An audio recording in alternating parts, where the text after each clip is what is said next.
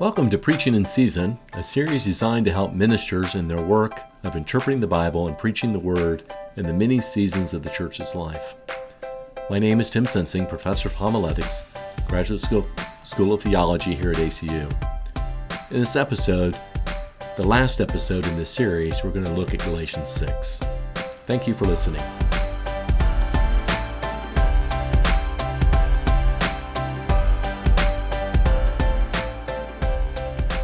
The Revised Common Lectionary gives the option about two different pericopes in Galatians 6. The first pericope is Galatians 6, 1 through 10, where we are having a conversation, Paul is, about new creation communities. A new creation community is a church that demonstrates the gospel of love. And if you're preaching from Galatians 6, 1 through 10, you need to encourage the congregation to fulfill the law of love for the sake of others. Galatians 6:1. My friends, if anyone is detected in a transgression, you who receive the Spirit should restore such a one in the spirit of gentleness. Take care that you yourselves are not tempted.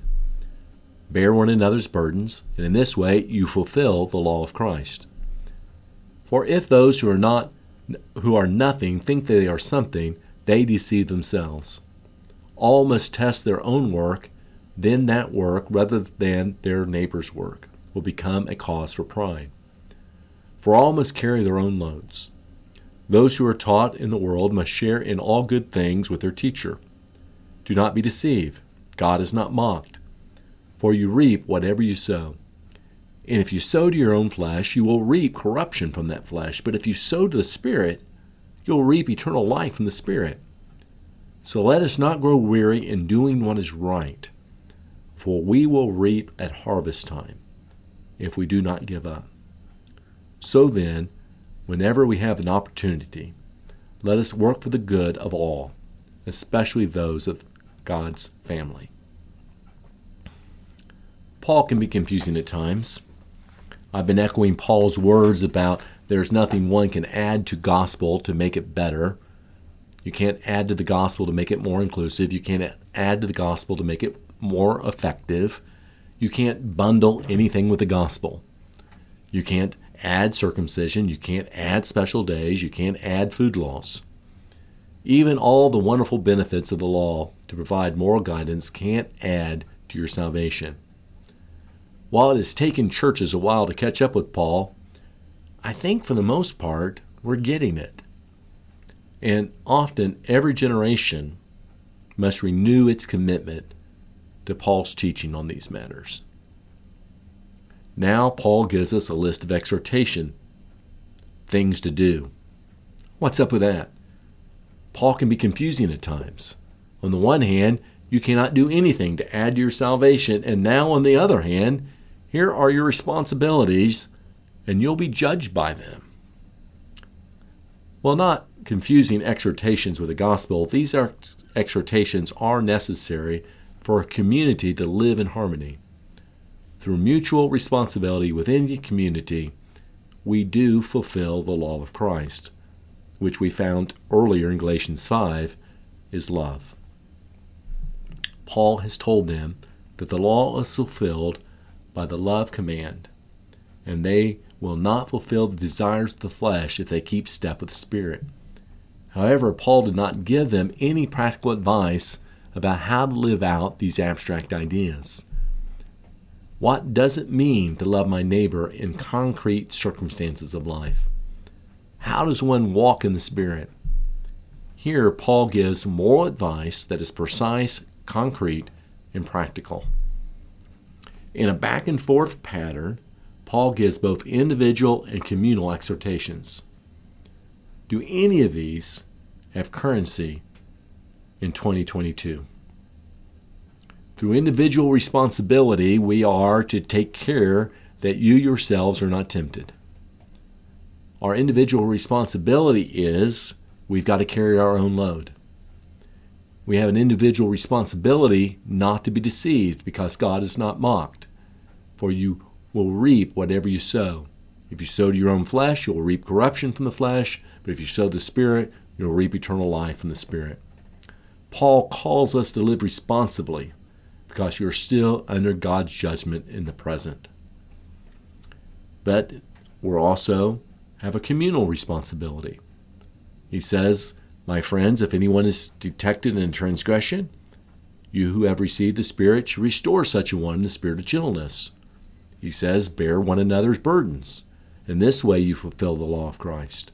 He says, those who are taught the word must share all good things with their teacher. And finally he says, so let us not grow weary in doing what is right, for we will reap at harvest time if we do not give up.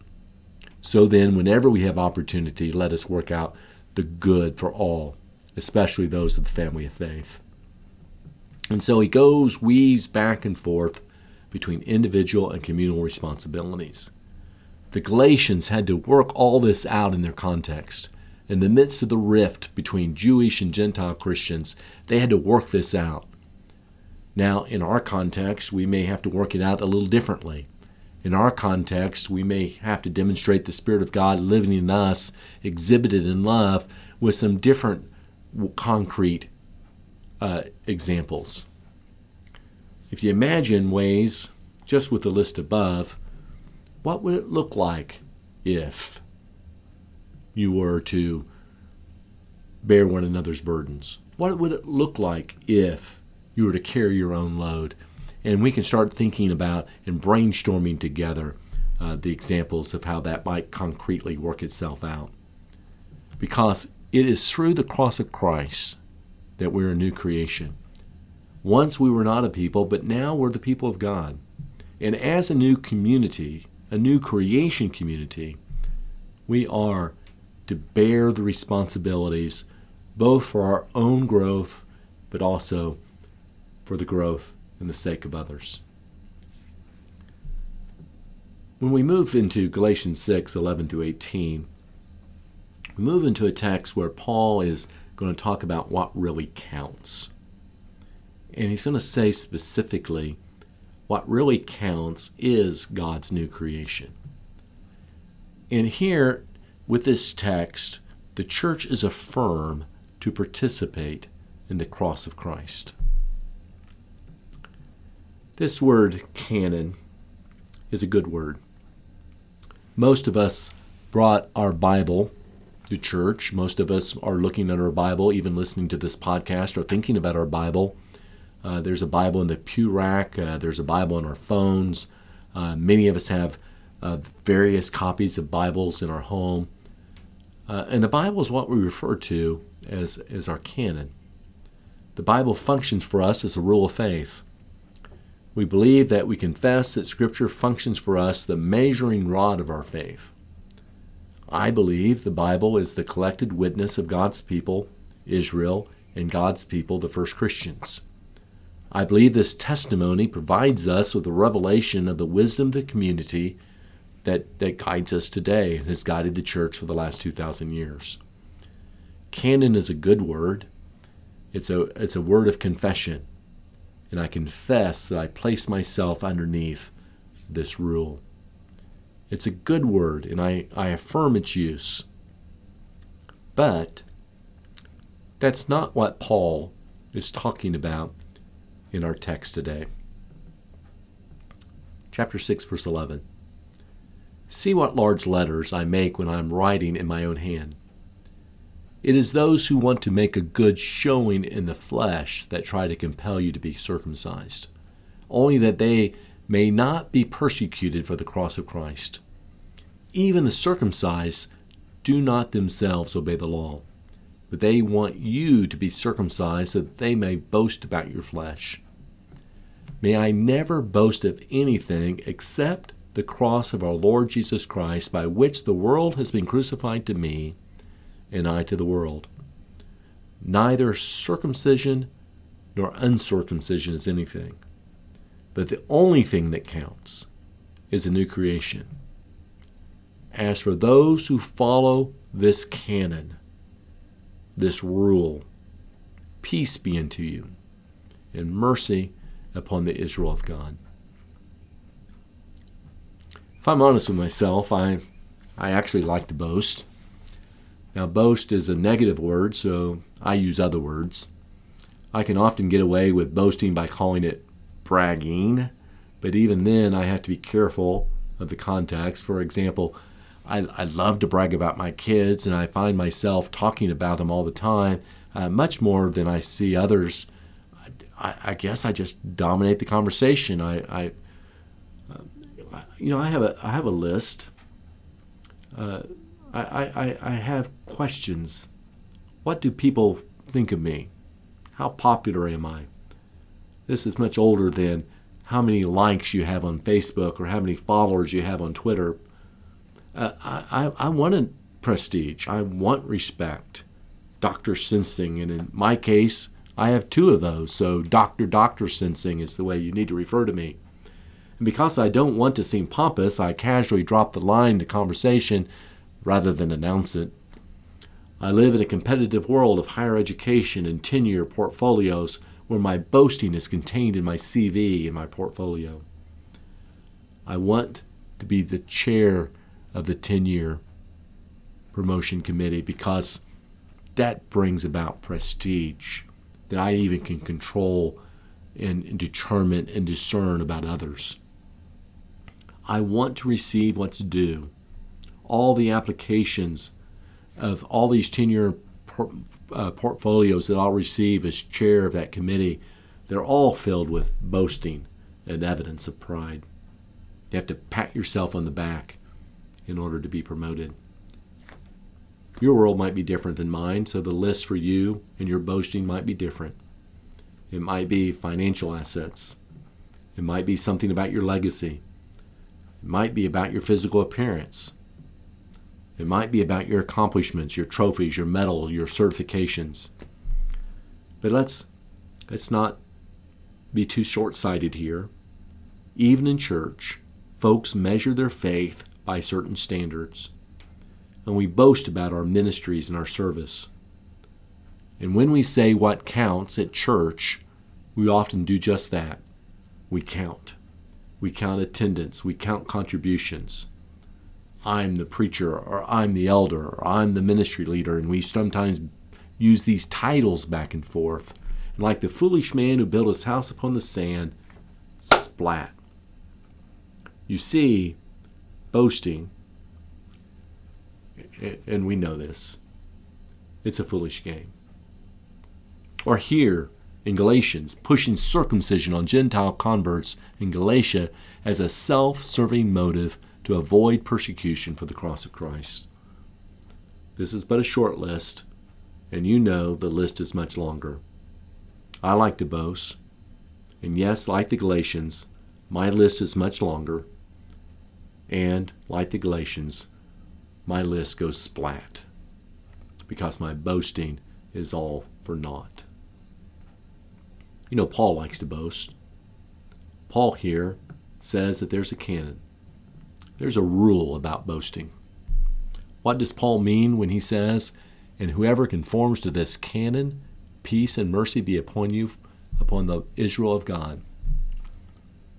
What for Paul is the rule, the canon that Paul advocates we follow, and that will bring us the blessing and peace and mercy. What is that canon? Or to frame it another way, what counts? When the rubber meets the road, when the chips are down, when you're between a rock and a hard place, when you're holding on by the thread of dear life, what really counts? The bottom line is, there's anything worth of our boasting? Is there a rule of thumb I can follow about boasting? And Paul says yes. When you clear out all the trees and the underbrush, there remains one singular truth that counts. Actually, Paul has two answers. We have already talked about one in Galatians 5 and verse 6, where Paul says the only thing that counts is faith expressing itself through love. And the second here is in Galatians 6:15. The only thing that counts is a new creation. Love and a new creation converge at the cross. Paul says, by way of contrast, I am not avoiding the cross in order to escape persecution, for I bear the marks of Christ in my body. Paul holds up the cross as the eschatological event, the turning point of the ages.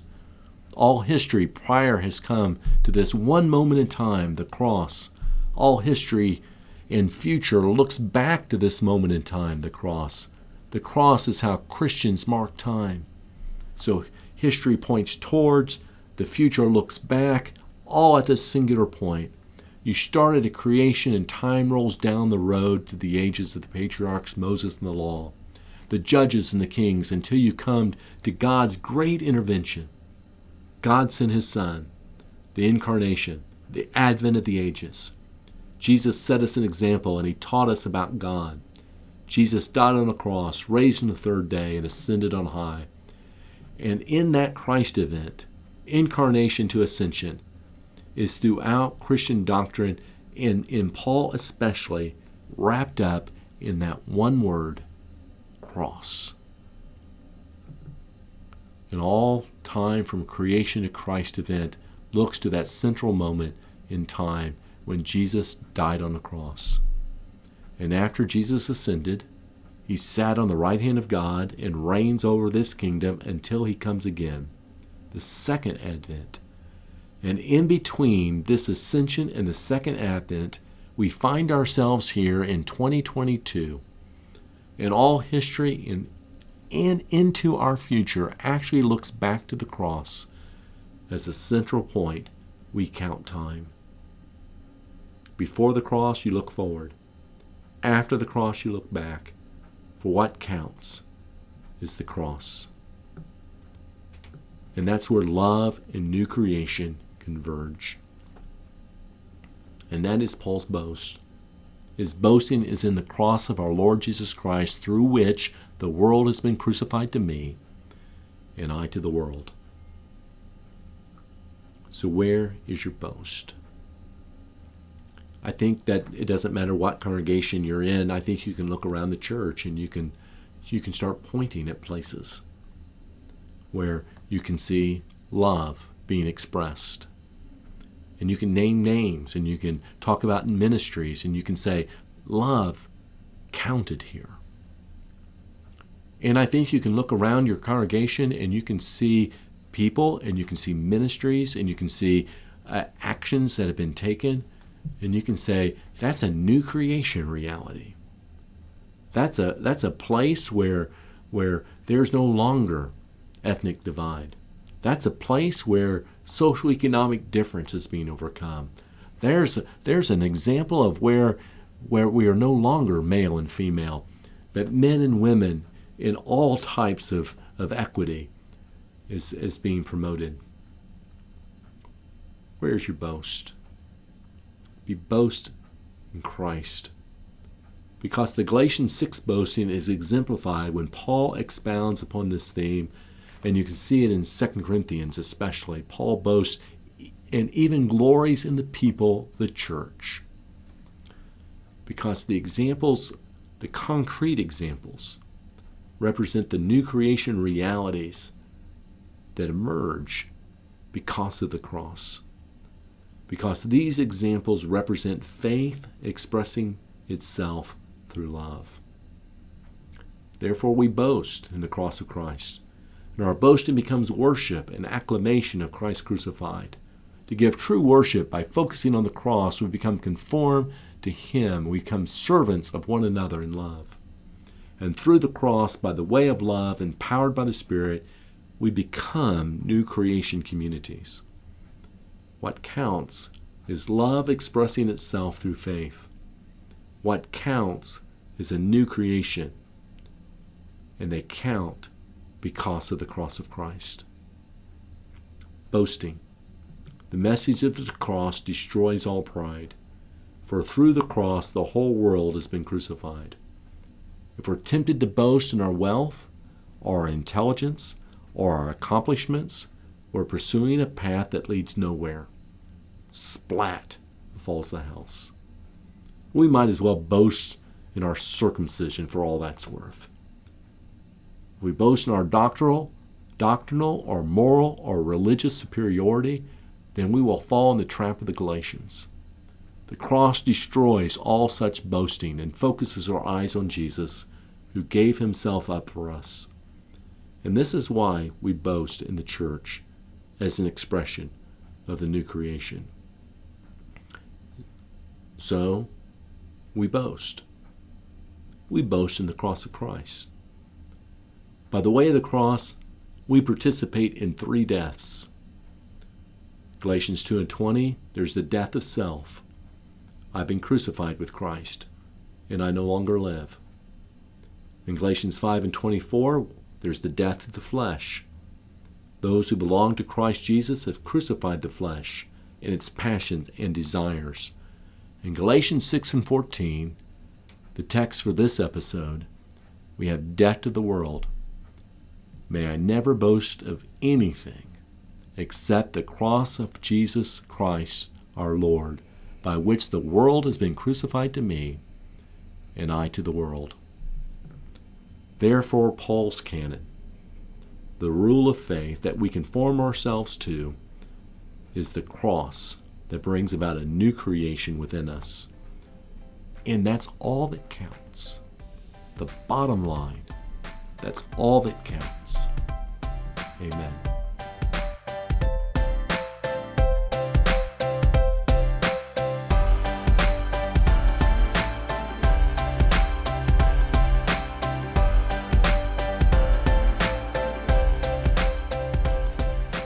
Preaching in Season is a production of the Graduate School of Theology at Abilene Christian University, in partnership with the Center for the Study of Ancient Religious Texts.